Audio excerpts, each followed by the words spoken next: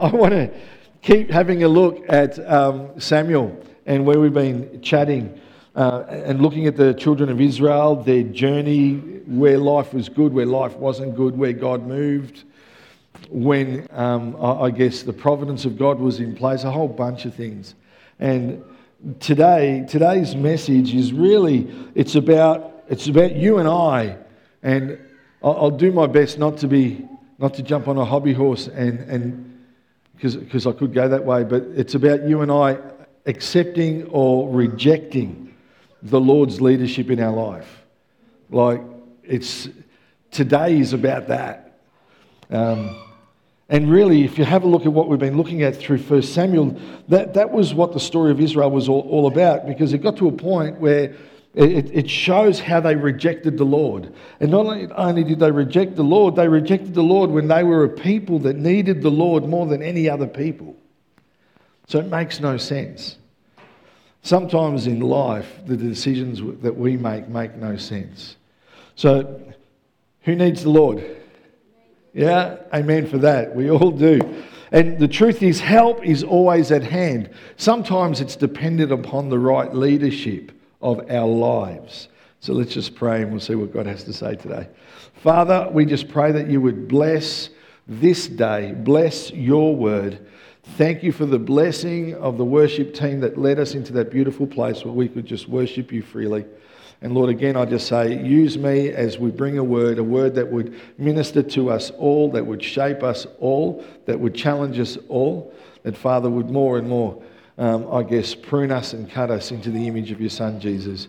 But we do thank you. We thank you, Lord, for just beautiful moments with you. God, whether it's raining or whether it's the sun's shining, I thank you that in your presence there's always fullness of joy.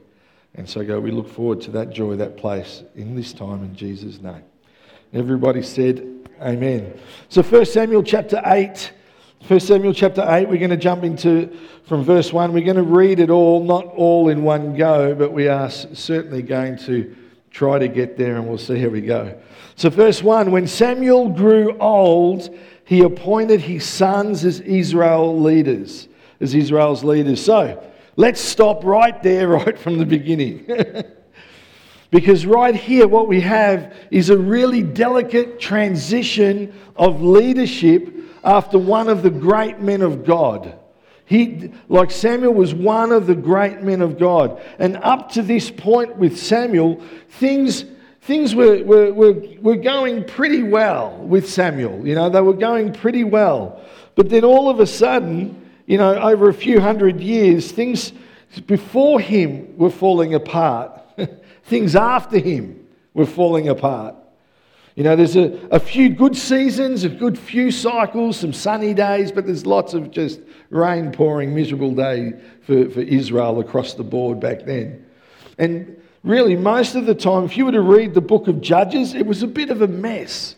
Like it was a mess for Israel as the children of God. The whole thing was a mess. But then along came Samuel, you know, an answer to prayer, and things changed under him. If you can remember, as a young man, and he heard the voice call out to him saying, Samuel, Samuel, and eventually he was like, yes, Lord, your servant's listening, and God spoke to him, and God spoke to him so well that the word says that not a single word that Samuel spoke fell to the ground.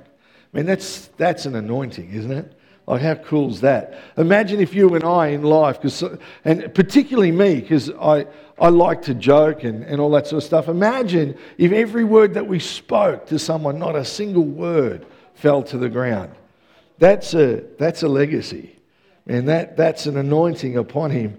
Samuel was part of a mighty move of God, but now from verse 1, there's this transition of leadership that's taking place. So verse 2, the name of his firstborn was Joel, and the name of his second was Abijah, and they served at Beersheba, not Beersheba, Beersheba. It's probably why, Chris, they weren't great leaders, because there's beer in the name of where they were serving. That's not theologically correct, but you can take it, so you can take it or leave it, all right? But his sons did not follow his ways. They turned aside after dishonest gain, and they accepted bribes and perverted justice. So let's stop the reading again at the end of verse 3. Because what I want to start by saying is that you and I, we all need leadership. Like, we need leadership, but we need leadership for our lives. And I'm not saying a dictatorship, and I'm not saying leaders in a church or leaders at work or leaders in some club or community. We need a leader in our life, full stop. You and I, we need leadership in our life. Leaders, and we need people around us that understand leadership, that can actually, because before I even go on, you realise that you're all leaders, yeah? That each and every one of you here are leaders, not just somebody with a position, a title, officer's uniform, that each and every one of us are leaders in our own right because God lives within us. And because of that, if we have him as a leader, then we can be leaders in our life and we can affect people. I hope you realise that, because Christianity is not the sort of faith that you have and you sit on your bum and do nothing. It's the sort of faith that you come, you sit at his feet, you grow in his image, and as you live life, people are led by it because you're naturally a leader because of him. But anyway, so we need leaders in our lives who put Jesus first. We need leaders in our life that lead like Jesus. We need churches that will live out the mission of God, yeah, to see every son and daughter, every part of his creation saying yes, coming to the knowledge of him, especially in this day and age. Man, it's such a, as far as I'm concerned, don't have to agree with me, the world at the moment, it's a schmozzle. It's a mess. Like, it's such a mess. And leadership, it's not just the prime ministers and presidents and parliamentarians, it's all of us. Yet when we come to live life, we need a leader in our life. Families need leadership. Businesses need leadership. Marriages need some form of leadership, even amongst the couple. Yeah? And in one sense, we all lead. But the way that we live is how we live, how we lead. The way that we live and the examples that we set is how we lead. So we can bring about change in this world through the way that we lead, you and I. Yeah? So we need leaders that are led of the Lord. We need leaders if we're going to turn a nation for the Lord. Because at the moment, it seems like everything's up for grabs. Yeah, everything's up for grabs. Whether you're male or female is up for grabs. Yeah, everything's up for grabs. And you don't have to agree with me, that's okay. But it's just some things aren't right. We need leaders to say, listen, I hear you. And hey, that's your opinion, that's okay. I'm not going to change your mind. But as someone that's going to lead my life, I'm not going to choose to go with that. I'm going to stand over here. Yeah, and that's okay. Because you and I, we're entitled to our own opinions. Now, like armpits, they all stink. Yeah. Yeah. I could have given you the other example, but I won't. Yeah. No, someone's going, no, don't you dare, Andrew. I know that one. The truth is we all have opinions, and some of those are different, but we're entitled to it. But it's in the way that we hold ourselves that shows whether we're a leader or not. I don't need my opinion to be yours. I don't need to push it down your throat. In my leading, as the Lord leads me, I just need to be strong and convicted for what I believe. Does that make any sense? I'm just throwing it out there. Anyway, in some ways, we've got to read the rest of the passage because the whole passage is a prophecy of how badly the leaders of Israel have done. Like, terribly badly. And it's a prophecy of what the kings will do to Israel. So because in verse 3, there's a sorrow. But his sons did not follow his ways. They turned aside after dishonest gain and accepted bribes and perverted justice. Think about it. The sons of Eli that we talked about months ago, the sons of Eli, they fell to sexual immorality. Now we've got the sons of Samuel that are falling to dishonest gain. Now, I don't know where the sense there is, but except to say that the devil and the enemy can get hold of some situations and some people. He just does.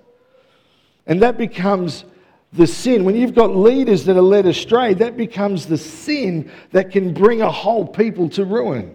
When you've got somebody that has such a polarizing view that goes against the gospel, Christian morality, everything, and they go that way and everyone goes, yes, let us follow.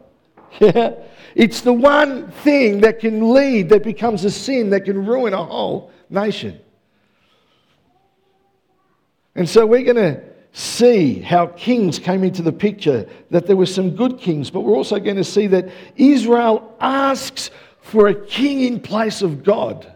Yeah? And in relation to leadership, the church needs leaders. Scripture tells us about the different kinds of leadership we have. Think about it. Jesus called 12 disciples, all for the sole purpose of handballing his ministry to someone else. Even he called people to be leaders.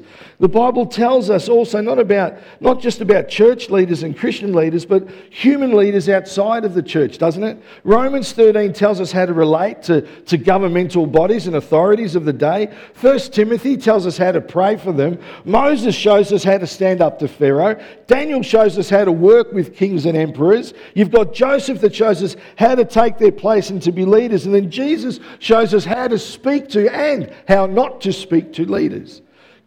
Yeah, leadership in the church and outside of the church. I love the fact that Jesus in the end also shows us how to be a leader, and he shows us a towel and shows us how to wash feet.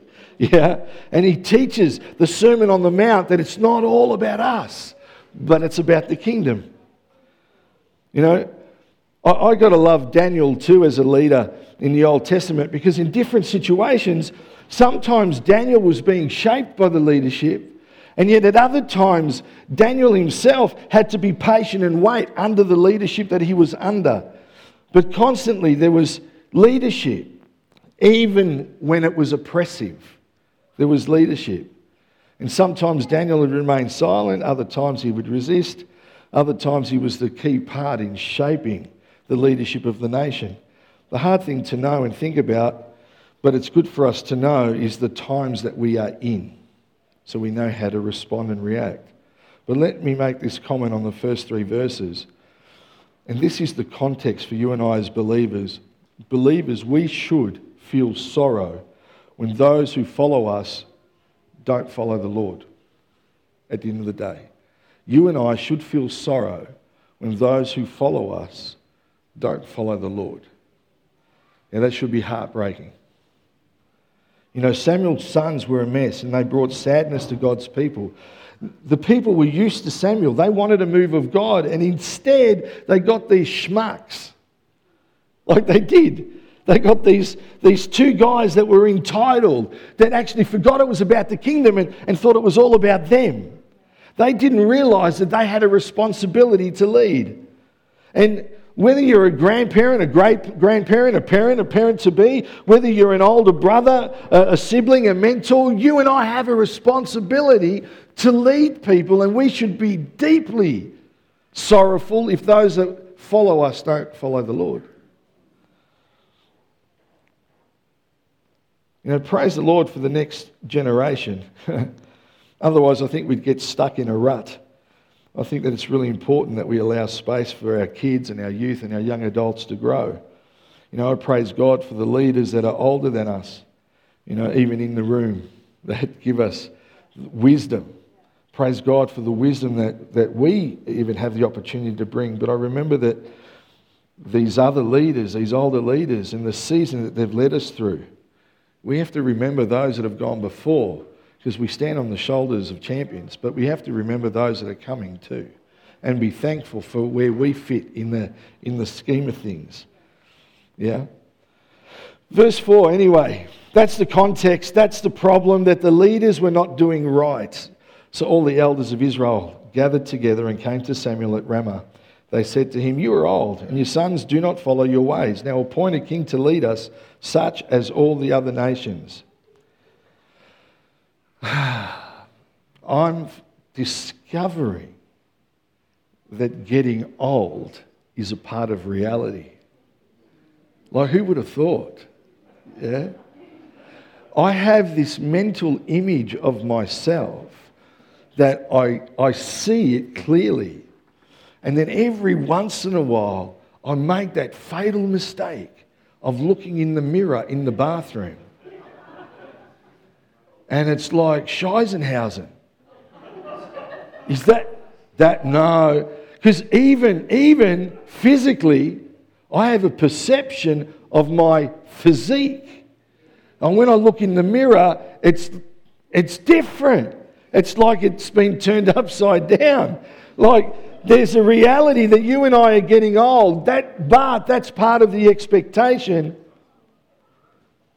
But verses 4 and 5, but the next generation not following the Lord, that's a grief.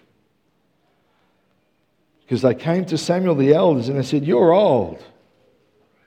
That's reality. But your sons, they're not following in your ways. That's a grief. Yeah, that's a mourning.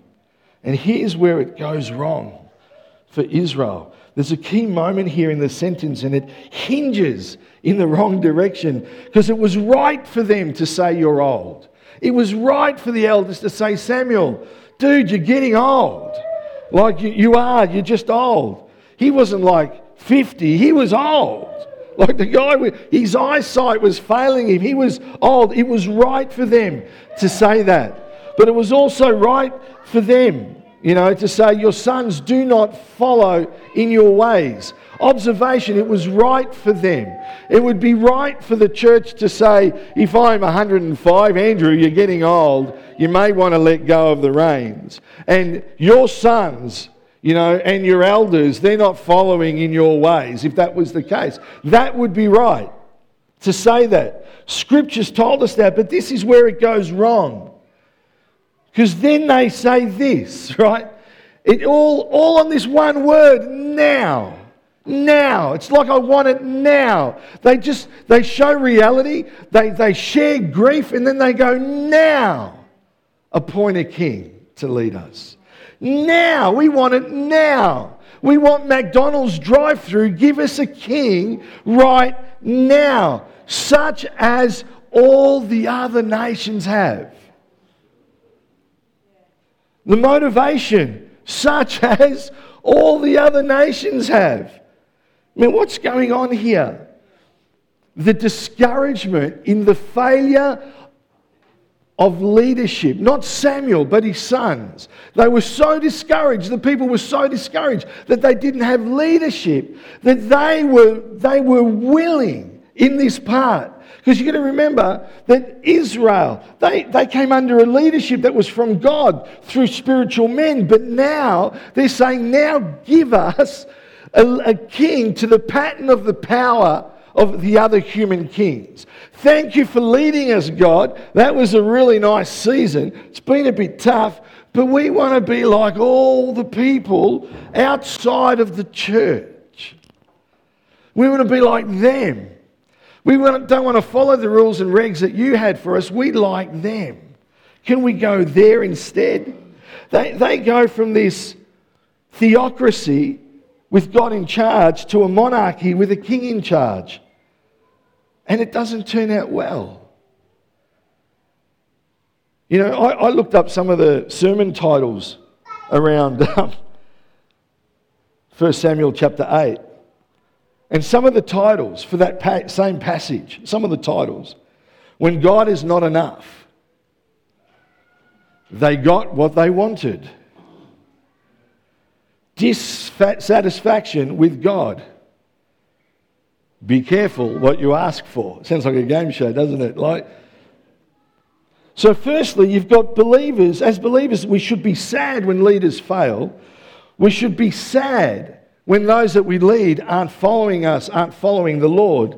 But secondly, there's this danger of easy worldly solutions. They thought the way to get their nation right was to walk away from the things of God and the way that God wants to do it, and we want to do it like the world. It seems to work out there, so we want to go that way. We've got to be careful of easy worldly solutions, because the elders were right to gather together. They were right in defining the problem. Samuel was old and his sons weren't following in his ways, but the solution was insane. The solution was terrible. But isn't that the temptation for you and I every day when we face a problem. When we diagnose a problem, we know and understand what's going on. So instead of going to the Lord and getting spiritual wisdom, what do? We can often, go to, what does man say? What does our friends say? What does our family say rather than what does God say? Because you know what the scary part is when we go to God? God's advice, God's wisdom is often countercultural. And then that just makes us look bad. To who? To the people that aren't following him. Have you noticed that Jesus would often encourage people to almost do the complete opposite thing of what you think they should do in a situation? Time and time again, I love the way that Jesus did that. And he didn't do it to make a point, like to say, hey, I'm going to do the opposite. He wasn't like that. But he did it because all of the wisdom of Jesus was so different to what people expected. We get a problem, we diagnose it. And we often do we run to the world. We post. What a bad day we are having on Facebook. Do you know the most friends that I've unfriended on Facebook are those that constantly post, what a bad day I'm having. What a bad day I'm having. What a bad day I'm having. What a schmozzle of a day. What about today's been tough, but God. Today was horrible, but God. This has been the worst season of my life, but God. What about that? Man. We go to, with regard to relationships and sexuality, instead of reading the Bible, we read that wonderful magazine on the 7 ways to improve our sexual relationship. I'm 53. Those magazines don't work, I'm telling you. I had to go back to the Bible for my wisdom. That was the point, young people. Far out. You give them an inch and they're like, shoom, off they go. Why do we go to the enemy for advice on relationships and life? And so they were right to gather together. They were right to make those comments, but they weren't right in their solution because their solution held comparison. And when we make a decision based on comparison, it's never going to be right. God does not compare. He doesn't compare things. God has a unique thumbprint for you.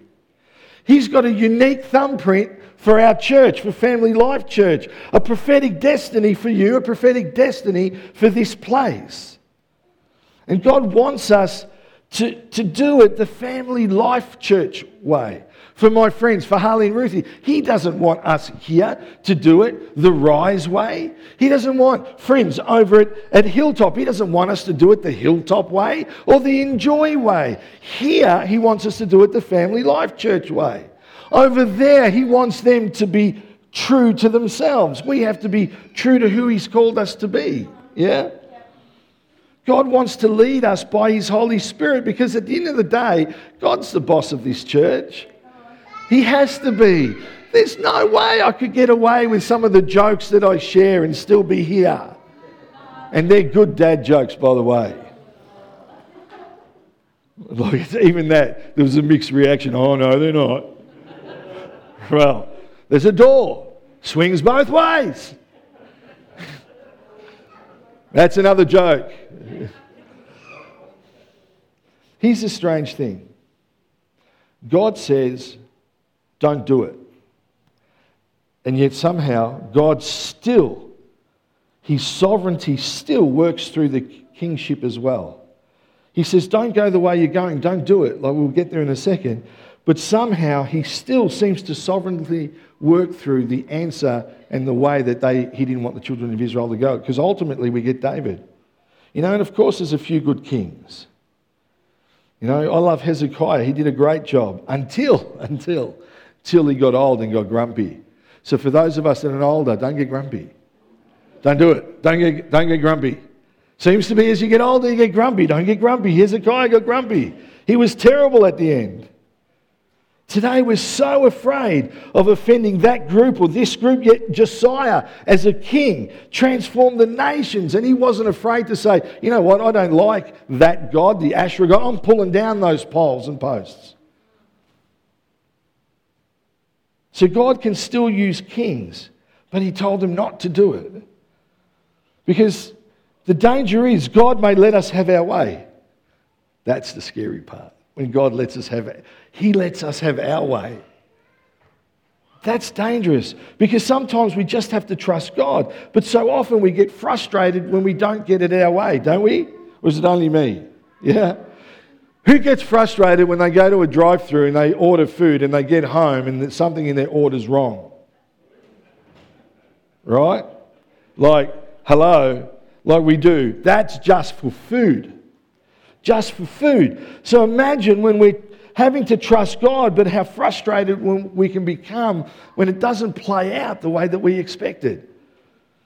You know, because of something you got to your appointment late. Because of something you missed your flight. But isn't perspective a really good thing? Because think of it like this, you're headed somewhere, but you're stuck behind a slow driver. So obviously you want to give them the royal wave and you want to beep and you want to overtake, you want to run them off the road and do like that's normal reaction for most of us, particularly in Ballarat. Like who's heard of 5 cars in a row on a road before? Like that's traffic here. So when I get to 6 cars, I'm ready to overtake all 6 of them. This is doing my head in. Like it's insane. But think about it. You're stuck behind a slow driver. You get to an appointment late. But maybe we've been spared from something. Maybe because of that slow driver, we've missed a flight. Maybe we've been spared from something. Because we don't know when we've been spared from something, and we don't know the chain reaction that you and I could cause if we actually got to that thing on time. But by the grace of God, I think that we've probably been spared more in our lives than we'll ever realise. Yeah, if we believe in the providency of God. But let's see how God gives the children of Israel their way, because there are times that God, he just does. He lets us have our way. Verse 6, 10 minutes. But when they said, give us a king to lead us, this displeased Samuel. So he prayed to the Lord, and the Lord told him, listen to all that the people are saying to you. It's not you they have rejected, but they have rejected me as their king, as they have done from the day I brought them up out of Egypt until this day, forsaking me and serving other gods. So they are doing this to you. The next verse is really interesting because now they're about to get their own way, but it's not going to be a good way, and God warns them. Verse 9. Now listen to them, but warn them solemnly. Listen to them, but warn them solemnly, and let them know that the king who will reign over them will claim what he'll claim as his rights. Samuel told all the words of the Lord to the people who were asking him for a king. He said, this is what the king who will reign over you will claim as his rights. He will take your sons and make them serve with his chariots and horses, and they will run in front of his chariots. Side question, do you still want a king? Yeah? A worldly king? Verse 12, some he will assign to be commanders of thousands and commanders of 50s, and others to plough his ground and reap his harvest, and still others to make weapons of war and equipment for his chariots. He will take your daughters to be perfumers and cooks and bakers. Well, not one, let's go all 3, yeah? He will take the best of your fields and vineyards and olive groves and give them to his attendants. One rule for himself and other rules for us. Do you still want a king? He will take 1/10 of your grain and your vintage and give it to his officials and attendants, your male and female servants, and the best of your cattle and donkeys he'll take for his own use. He will take 1/10 of your flocks, and you yourselves will become his slaves. Do you still want a king? A worldly king? When that day comes, you will cry out for relief from the king you have chosen, but the Lord will not answer you in that day. When the day comes, you will cry out for relief from the king you have chosen, But the Lord will not answer you that day. It's because we're now crying out to the King, not the King. Crying out to the King, not the King. And so the Lord won't answer. Did the people repent at this point? He'd given them 7 verses really of all that bad stuff that was going to happen as a result of their choice. And verse 19, but the people refused to listen to Samuel. I have to interject here and say, how stupid can you still be and breathe? Like really, he's laid it out for you. This is what God says. Do you still want a king or do you want God? And the people refused to listen. No, they said, we want a king over us. Then we will be like all the other nations, with a king to lead us and go out before us and fight our battles. Let me summarize all that. Give us whatever we want. Bring it now. Give us a king. We don't need your advice, thanks. Verse 21 reads, when Samuel heard all that the people said, he repeated it before the Lord. The Lord answered, listen to them and give them a king. Then Samuel said to the Israelites, everyone go back to your own town. It's a really human interaction. It's a debate between God and Israel. But Samuel, this great man of God, is in the middle. And it's almost like Samuel's last engagement with the people. It really is. It's like his last hurrah. Yet Israel seems to win. They get what they want, but in fact they lose. Because verse 20, then we will be like all the other nations. Can you see the error? Let's seriously think about it. Then we will be like all the other nations. The error here, you can feel it going wrong because Israel is called to be a special nation. Now you will be like all the other nations. But now, man, God's heart grieves at this. Israel was called to be a special nation. They were called to be that unique people. Yeah? And it will be through them that the nations were going to be blessed. Israel's a people. Israel's a nation. Israel is God's unique and one and only nation. And the nations of the earth, as promised to Abraham, would be blessed through them. But now they're saying, no. We don't want to be your special nation. We don't want to be your special people. We don't want to be your children. We want to be like them. We want to be like the other nations. So God says, you'll get what you want. You'll get back from them what they're going to give to you right now, and it's not going to turn out well. You know, I wish Samuel had said, don't you realize you're God's special people? You're God's special nation? See, when we sin, when we muck up, we often forget that we've been chosen. You and I have been chosen by the Lord. We're special. We're God's precious possession. Beautifully, wonderfully made. Seated in heavenly places with Him. Aren't we? And yet when stuff happens, we kind of give away our inheritance like Esau for a bowl of soup. Or Samson who had his hair cut, yeah? Or Judas for 30 pieces of silver so he could have some money to last him a year. Do you know that 30 pieces of silver was about the price they say was what the cost of a slave was? They forgot the most precious possession of all is the kingship of the Lord. See, this is a word for us all today. 1 Peter 2, 9-10. But you are a chosen people, a royal priesthood, a holy nation, God's special possession, that you may declare the praises of Him who called you out of darkness into His wonderful light. This is covenant language. Once you were not a people, but now you are the people of God. Once you had not received mercy, but now you have received mercy. This is who you and I are. We are God's precious possession. We have been chosen. So if we're God's special people, let's make sure we don't run after all the other stuff. Yeah? You know the insecure teenager that wants the best runners right now? Anyone ever experienced that? I need these shoes so I can fit into that group. Or what about the young person that thinks if I drink, if I swear, I'll sound manly and now I can hang out with those people? Because that's really what Israel was doing. You know, they were saying, we want to be like them. We want to fit into that group. We don't want to be those people that they call God's people. We don't want to be them anymore.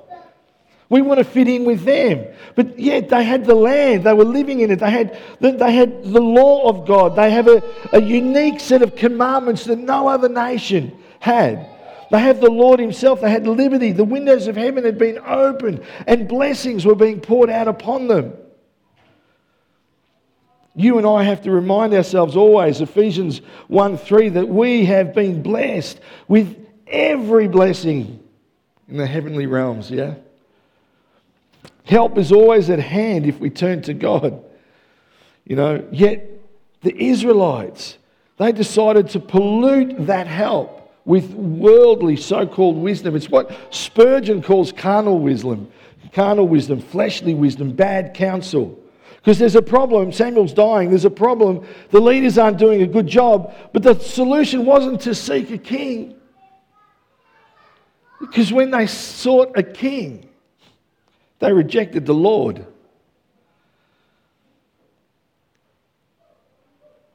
I want us to see the danger of easy worldly solutions. I want us to see the danger of it. I want us to see that God will sometimes let us have our way even when it's not going to turn out well for us. You know, God wasn't absent from the story. God was there from the beginning, because even though he gave them what they wanted, it didn't end up well. We still ended up with David. Yeah, and through the line of David, we still ended up with Jesus. So God was still present. He was still there. But because of their choice, there was pain. In fact, a lot of pain for a long time. But by the grace of God, after Saul's failure, along comes a shepherd boy, playing a harp, singing songs, probably having written and sung one of the greatest psalms ever, "The Lord is my shepherd, I shall not want." He conquered Jerusalem, he made it a capital, he protected Israel, he made a way for the temple. God used David in so many ways, and yet even David failed. God says, don't do it. But we want to, they say. Okay, let's at least do it as well as we can. Do you know, by the time they got the kings, it only took within 3 kings by King Solomon, from the first king to the third king, there was slavery in the nation. We want to be like them. 3 kings, 3 generations, slavery in the nation. It was a mess. But I want to leave us with a thought, you know, particularly because I'm out of time.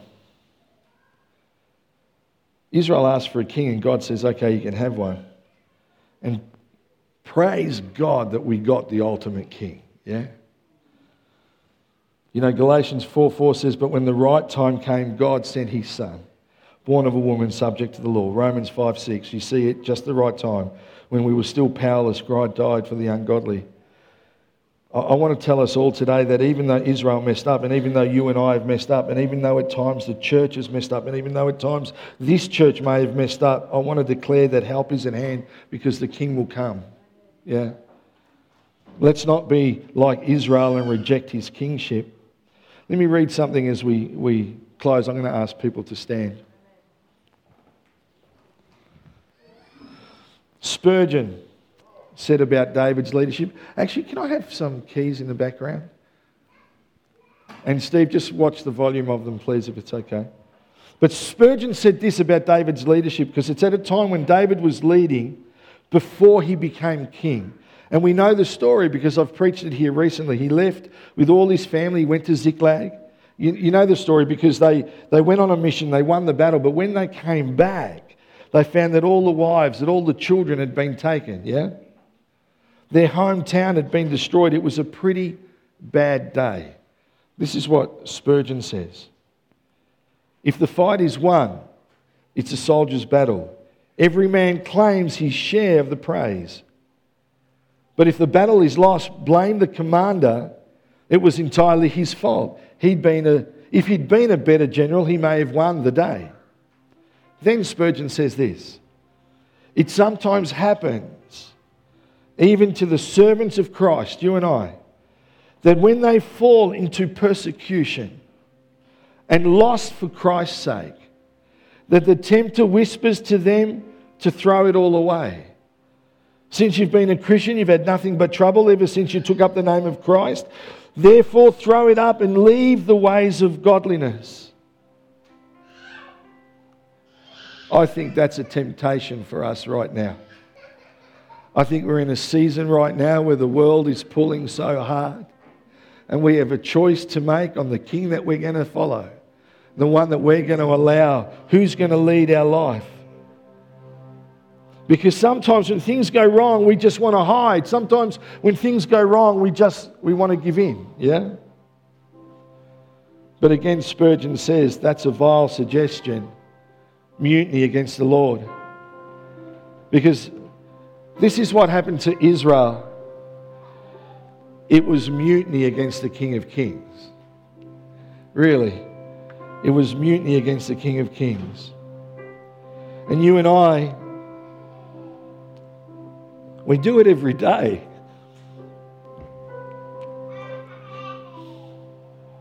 We've all done it. We've all been confronted with it. You know, where the word says, open me, we go, no. Spend some time, sit with me, no. Come over here so I can talk with you. I can't, I'm busy. Every day we're confronted with the same decision on who's going to be the king of our life. Are we going to follow like the other kings? Are we going to allow those kings, that type of king, to lead our life? Or are we actually going to allow the King of Kings to lead our life? Can I ask for every eye to be closed? Just for yourself. We do it every day when we know what we should do, but we don't do it. We do it every day when there's something we're supposed to step out in faith and do, but we don't do it. We do it every day when we're lax in our generosity. We do it every day when we're lax and slack in our attendance of worship. And yet somehow He still sent Jesus. So today, in our hearts, can we speak a prayer that declares that we're under the kingship of Jesus? Can we as a body, as a people, as a family, can we speak a prayer that says, not that king, but that king. Not that king, but that king.